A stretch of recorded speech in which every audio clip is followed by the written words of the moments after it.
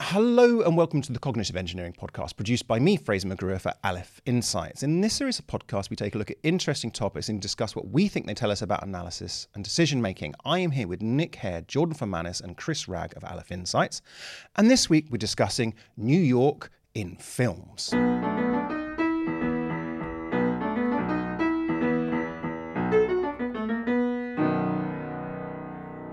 Nick. Well, when I was a lad, it seemed like every other film was set in New York. Yeah. So I'll give you some examples of what I consider to be good films from the 80s, which are largely or at least partly set in New York. Romancing the Stone, Ghostbusters, Trading Places, mainly Philadelphia, but you know, certainly is seen in New York at the end. Once Upon a Time in America, The Godfather, Cat's Eye, Crocodile Dundee, Fatal Attraction, Wall Street, Big, Cocktail, you name it. If it's an classic 80s film, there's a good chance it'll be set in New York. To the extent that I really felt I'd been to New York before I did in real life. And then when I got there, lo and behold, it was bloody just like in the films. It was great. Admittedly, it's all been a bit spruced up now. It's not as edgy as it was in the 80s, but I still love the place. But it did I was sort of wondering, well, you know, what's happened Where's New York to films set in New York these days? And in pursuit of, well, first of all, the question of am I right? Is that just a misperception? So I had a look at that. But actually, is it part of a more general trend, which I think we'll move on to discuss, of films just not being set in the real world anymore, right? So yeah, I mean, there's a lot of things that we want to discuss here, but let's focus in on New York for now, right? It is true that there are fewer films. So the high point of New York in film was actually the late 80s and mid 90s. So in 1951, approximately 12 films on Wikipedia. This is films on Wikipedia. It's not systematic. It's just films listed on Wikipedia as being set in New York. Throughout the 1950s, there were around 10 a year, and then in the late 60s, that jumps up to about 30 a year, and then that hits about 40 a year in 1996, which is a sort of high point, and then there's a decline, falling off dramatically, so that in 2020 the number of films set in New York was back to the 1950s level. So it's not a misperception. Did we skip some decades there? What was 70s? Well, what was obviously 80s? I didn't. I'm not going to sit here and read out the entire chart. I'm just telling you. But we did. We do want to talk about the 80s a little, or certainly your formative years. Yeah, so there's a big leap up, which happens throughout from the late 70s through to the sort of mid 80s, but it reaches, as I said, a high point. So there's a steady rise, reaching a high in the late 90s. Oh, did you already say that? And I missed it. And then a precipitous decline. Yes. So a precipitous decline, as I said, like it's really fallen off over the last 10 years. We've gone from about, over the last 20 years, we've gone from about 40 films a year set in New York to 10. Okay. And as I said, the filtering mechanism is, are they listed as set in New York on Wikipedia? So for all the selection bias problems that brings in, just let's assume that something is going on there. Yeah. So there's the data. And I wonder if I think Jordan might have looked at some tactical reasons why this might have happened. Yeah, because it's super interesting to know, well, why did that occur, and then what's happened since. Jordan. Yeah, one of the things I was looking at was a reason for this overrepresentation of New York could be tax rebates and financial incentives. So production companies sort of operating. Well, it's really depressing if that is the answer. Let's look. We've got to entertain these prosaic explanations before we get movie companies financing films and receiving a tax rebate for them being set in New York. So basically, the New York government offering tax breaks to these production companies to set their films there, and I think that is a rather prosaic reason, but I think it is something that apparently reached a high point in the 80s and 90s, and then has since the money has gone elsewhere. So it's massively correlated. Well, and not just correlated, but yeah. Is that it? Well, what do you think? No, I think there's other things going on. Apparently, also while there were a lot of films set in New York, there was also a large number that were set in places that to look like New York. So apparently Toronto was used as a substitute because there are parts of Toronto that look remarkably similar to the skyline of Manhattan. So even though there was a high number of films in New York, there was also people making cheaper adaptation, like imitations of films set in New York as well. Yeah, I think one of the best films about New York is Eyes Wide Shut, and that was made in London. I've never seen that film. Okay, we need to correct that, but we'll discuss later. Yeah. Look, sorry, keep going, Jordan.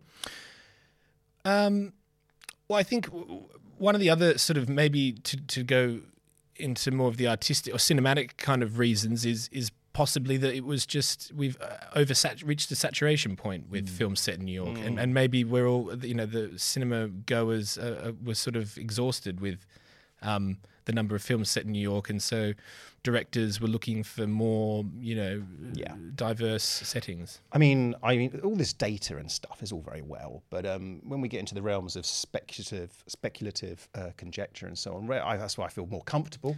Yeah. And I think it's that. My theory is that New York used to be glamorous. And of course, it's a beautiful setting, etc. Lots of architecture and New Yorkers with their great accent, by the way, with their whole sort of, I want a coffee, and that's all very exotic, interesting. But hey, we're globalized now, and not so exotic anymore. And it's tied in with that kind of saturation. That's my sort of thoughts on this. Chris, anything we're missing from what Jordan said? Well, I think. I think there's a couple of things that I'll pick up on there. One is that just occurred to me as Jordan was talking there, is that New York itself has changed, as I think you were sort of intimating there. It used to look gritty, but it also was gritty. There were those were some mean streets, and you could tell potentially stories about real people's lives in this world, whereas now, I guess if you look at the property prices, for example, the chances of anybody who isn't super rich living in Manhattan is kind of non-existent. I would expect.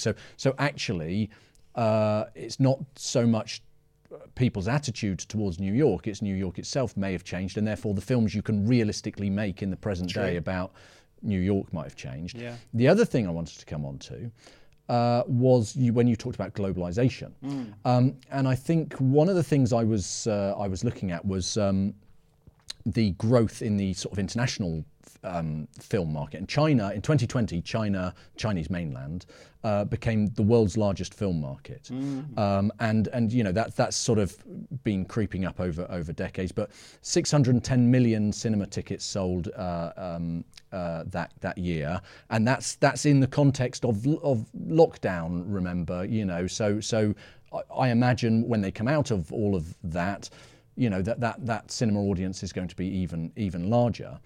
And 85% of those films are produced by the Chinese film industry, right? Yeah. And obviously it's a massive market, as are all these other emerging markets. And America wants a part of those markets. If you look at what the Chinese film industry are producing, they're producing films like The Battle of at Lake Changjing, which is about the Korean War and Chinese involvement in the Korean War.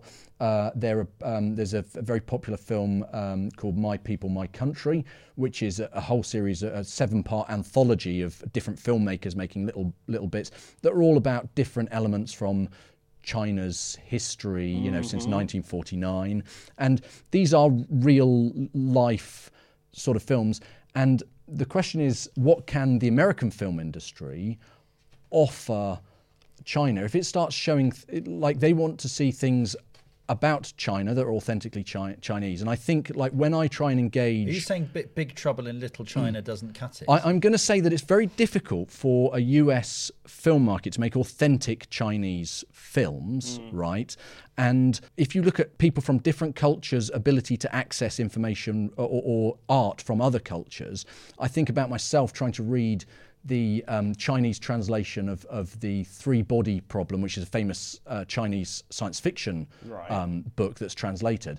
and it's very difficult to interact with it. And then I think about my ability to look at historic classical Chinese theatre and music, and I find it very difficult to engage with it. And I wonder whether the idea, what can America make authentic films about? It's about American culture. It's Erin Brockovich, Forrest Gump, American Beauty. That's what it can make authentic films about, or stuff set in New York. But it might be that these other international audiences can't really access that. It used to be the US market was the big film market. Now it's not. Yeah. Are they able, when they look at things set in New York, do they just shrug their shoulders and go, don't get it, does really? the internationalization of the film market blandify and remove geographical and cultural touchstones like New York, which means a lot to us but doesn't mean a lot to anyone in... And maybe this is also why you end up with millions of superhero films as well, because it's very international. So I've got some data on that. But before we do, Jordan, you were just going to... I was just going to say that I think it's that, but it's also potentially that the element of risk has been removed from cinema as well. Not to bring it back to money again, but it kind of is, I think, that these franchise films or these kind of Marvel films, Jurassic, Star Wars, all these franchises, they're a safer bet than something that might be more artistic. And maybe that could explain it as well. No, absolutely. And I think there's also a case of the diversification of the film producing world itself, not just the audiences, but I mentioned those Chinese films focusing on things in China. Famously, Parasite, the South Korean film, was a gritty sort of soul set drama. You look at British cinema and the films coming out this year. Boiling Point is a kitchen thriller. True Things is a relationship drama set in England. The Duke with Jim Broadbent as a cabbie involved in art theft, and Operation Mincemeat. They're all set in authentic English sort of settings, and so there are films being made in the real world. They're just not being made in the American real world, perhaps. Anyway. Okay, because that brings me on to something I want to talk about, which is sort of broadening this out. And I mean, although I talked about superhero films, and I know we sort of go on about those a little bit and moan about them here, but actually something Chris said is actually there are loads of real life films being made out there. I mean, I created a realism index. Okay. Right, which is I obviously don't have an infinite amount of time, so I've just applied it to the biggest US box office film of each year. Okay. And there's 3 elements to it, and you get 1 point. 1 point if it's set in the present day, plus or minus 100 years. Okay. You get 1 point if in universe, if the hero is an everyman or every woman. So if the hero is just an ordinary person, right? And then that you get 1 point if the events that occur are plausible, right? They're not ridiculously low probability, or they don't break the laws of nature and that kind of thing. So Star Wars gets 1 because Luke Skywalker is an everyman, right? He's an ordinary person. He's not, to begin with, some kind of super Jedi. Empire Strikes Back gets 0 because by the time Empire Strikes Back is going on, Luke's already a bit of a Jedi. Whereas Kramer versus Kramer, 1979, 3 out of 3. Right, so Beverly Hills Cop, 3 out of 3. That's the real world. Okay, I mean, we're not all cops, but I rewatched that last week. Great film. Great film. 3 Men and a Baby, Rain Man, Home Alone, all 3 out of 3. But the index has declined markedly in the last 20 years. Yeah, so we've got Shrek 2, Star Wars 3, Pirates of the Caribbean, all in my index 0 out of 0. Yeah. So things like Black Panther, we've talked about these, but Avengers Endgame, where they're getting 1 out of 3 because they're technically set in the modern day and so on, but all the characters and the events are kind of fantasy. This is depressing. So I have plotted a 5-year rolling average score for the top film, and there is basically my realism index is throughout the 80s and 90s is at 2. Biggest selling film of the year is on average getting about 2 out of 3 for realism. It has gone down, massive fall in the early 2000s, so that now the average film is getting 1 out of 3. So I've got definite proof that films are getting less realistic. Okay, Wow. over time, and so I thought, well, what I was hoping to find was that this is correlated with something to do with cinema, but I couldn't find any correlation with cinema attendance and even average ratings of films.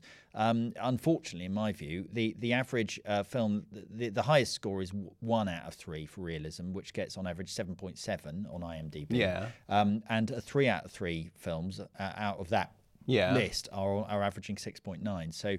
So in fact, realism doesn't get you more sales, so far as I can tell, and it doesn't get you higher ratings. But it has changed significantly. There's no doubt about it. And I've got a couple of potential explanations, but it might throw it open a bit first. Out of interest, how long did that research take you? That little bit you've just talked about. Probably about an hour, pulling all that stuff together. Just okay. We talked about film data before. It's actually very hard to automate the collection of data about films, so I had to do most of that by hand. No, I'm impressed. I would like to apply it more widely, but obviously there's an issue in that it's based on my judgment. How ordinary is Luke Skywalker? Right. Yeah. Isn't there some subjectivity? Yeah. Okay. Nice. So look, let's sort of take that as true for a moment. That there is less real life in films. There seems to be some sort of we can defend that if we want. Why? Well, I had an initial theory, which I subsequently, I think, disproved to myself, which was that because they can, right? So with the advent of technology, right, and CGI, it enables you to do things that obviously you couldn't previously do. So you can set an entire thing in space, I wouldn't say at low budget, but you no longer need to build massive sets and all that kind of stuff. And it looks really good. So I initially thought, well, maybe there was always this latent desire for fantasy, look at comic books and that kind of stuff. And so I thought, well, I wonder what in the, let's say the 70s, what the top books were they all fantasy genres? But actually no, if you look at US book sales in the 70s, they were things like The Choir Boys, which was about the LA PD department, Ragtime, which was sort of historical fiction set in New York, Money Changer was about the politics of a major bank. So I sort of realized that actually the bestsellers lists of the 70s weren't full of gritty real life stuff. They were essentially novels set in the real world. So they were. So actually, if you're taking that as a measure of what people would like to see, what kinds of fictions they like, what kind of fiction they like, there wasn't necessarily maybe that mores have changed. What people want in their fiction has changed, not just that they always wanted that and now they can make it. So I think I sort of disproved that theory that CGI was at the heart of why we're getting more fantasy. Right. It's not about the capability to do it. It is about demand for it. Jordan. Well, Chris was talking about how the audience tastes have changed, but I think also the way that films have made has also changed. I think they're probably more market researched, more audience tested, vetted, modified, and I think that they've sort of strayed now into audio-visual entertainment rather than like artistic cinema, and I think that's also possibly why they're less about real people and real events, but they're more just excitement, CGI, these sorts of things that people like to sort of go and be amazed by, and I think that could also explain it. I mean, I like to think of myself as sort of having faith in humanity, but I just is it makes just this sort of trend just brings out the misanthrope in me. I may have stumbled upon the explanation. Good, because I hope because is it about a growing infantilism and a blandification? Please tell me that I'm wrong, Nick. Well, I'm going to put it down to escapism. Yeah. Right. Well, so infantilism, right? Right, but well, the thing is, so what is escapism, right? So it says in Wikipedia that escapism is mental diversion from unpleasant or boring aspects of daily life, typically through activities involving imagination or entertainment. Yeah. What might drive that? Well, I looked at American satisfaction with personal lives and with the direction of the US. Now, people's satisfaction with their personal lives, it may surprise you to learn, is basically flat for the last 40 years. Okay. Right? People, on average now, are reporting the same level of satisfaction with their personal lives, around about 80% that they were 40 years ago, and there's almost no change. Satisfaction with the direction of the US is all over the place, right? And tracks very, very closely my realism index in films. Ooh, yeah. okay. So the more happy people are with everyday life, the more likely you are to get films about everyday life. And it's spookily close, actually, the correlation. So you see throughout the 80s, you've got this kind of around about 50% of people, which is very high, are saying they're satisfied with the direction of the US, and that's when we're getting all these films which are realistic. Right, or score 2 out of 3. Then there's this big drop-off in the early 90s with the recession. And that is when you start to see the decline of realism in films on my index. And then you get this little rise up again throughout the 90s, which with insatisfaction. And then a massive drop-off from 2001 onwards with people's satisfaction with the US. And that tracks very, very closely the shape of my realism curve. So I think this has got to be something to do with it. So there's this issue that people at the moment are, still saying they're not happy with the direction that the US is going in. That's really a record low at the moment, and so that's, I think, why we might be getting lots of films which are all based in on about superheroes and that sort of thing. You might, if you had a sort of casting your mind over a longer time period, think about where do superheroes come from. And my understanding is they sort of arose as an idea in the 1930s. I think that's when sort of those all the classics were, or Superman certainly. Famously, sort of economies around the world were tanking. Exactly. So I wonder if basically when times are bad, people retreat into fantasy and escapism, and when times are good, it's the opposite. They want to see films about their real world. But anyway, that's just as I said, it would require a bit of an in-depth study. But it makes me think of is it Brave New World and Soma? We've still got a little bit of while to go in this, Chris. Where do you want to take us with this? Well, I was just going to say. I was going to look at the idea of what realism is, right? Because some of those films that we talked about, set in New York, things like Ghostbusters and Big, right, are really magical realism, right? There's obviously not a world in which ghosts are flying around and you're trying to catch them in traps, or a child can turn into an adult overnight.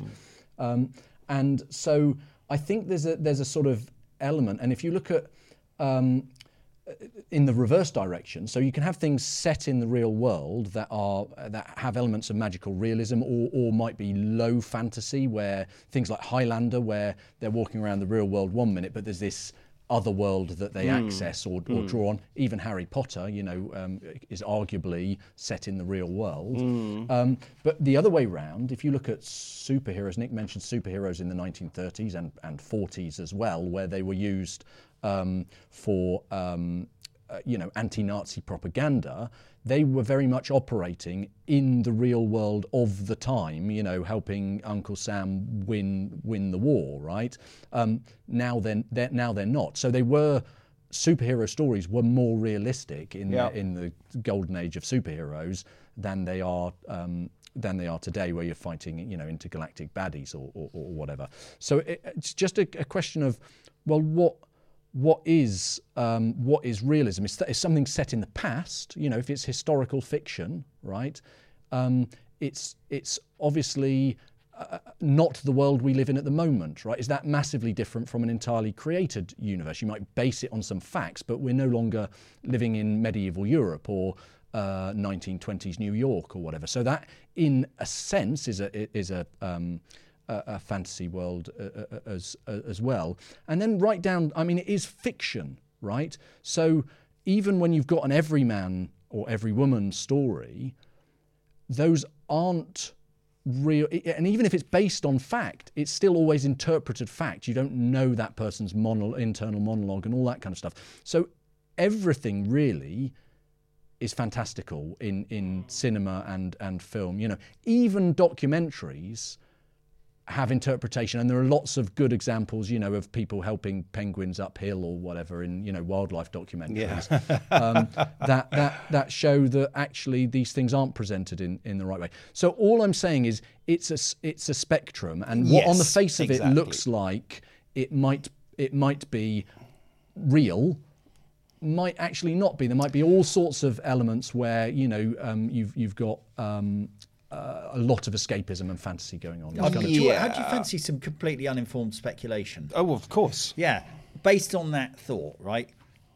Which is, if you look at, and I know we've discussed this before, and I think you and I disagree on this, but that I think you can't just say, you know, well, all stories have, you know, the same sort of basic structure, and you have the kind of hero's journey, and the, you know, the kind of Bildungsroman of, you know, you get plucked out of your everyday life and go into, but I think there is an evolutionary purpose behind that, and it's you know, behind the reason we find those interesting, and it is essentially because it's informative. You know, you learn about how to deal with problems by listening to other people facing problems, you know, and overcoming them, and that basically that gives us what was that bizarre theory words that sort of you put two or three Shannon information? There you go. So anyway, let's hold that thought, right? That basically we like stories that are informative, but what kinds of stories do we like? Now, let's say you're happy with your world, you're happy with the valley you live in. You want to see stories about trees and where you find fruit and fish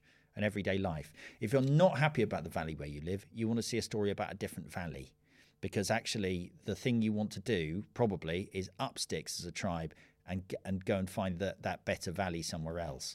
So I suppose, taking, you know, Chris's idea about there being a sliding scale of realism, it feels like it actually ties into the notion of escapism there. The fact that actually the further the unhappier you are, the stories are still fulfilling the same basic purpose. It's basically the same model. It's just sliding it. That's all, right? But depending, it's sort of a question of how far away you want to learn about.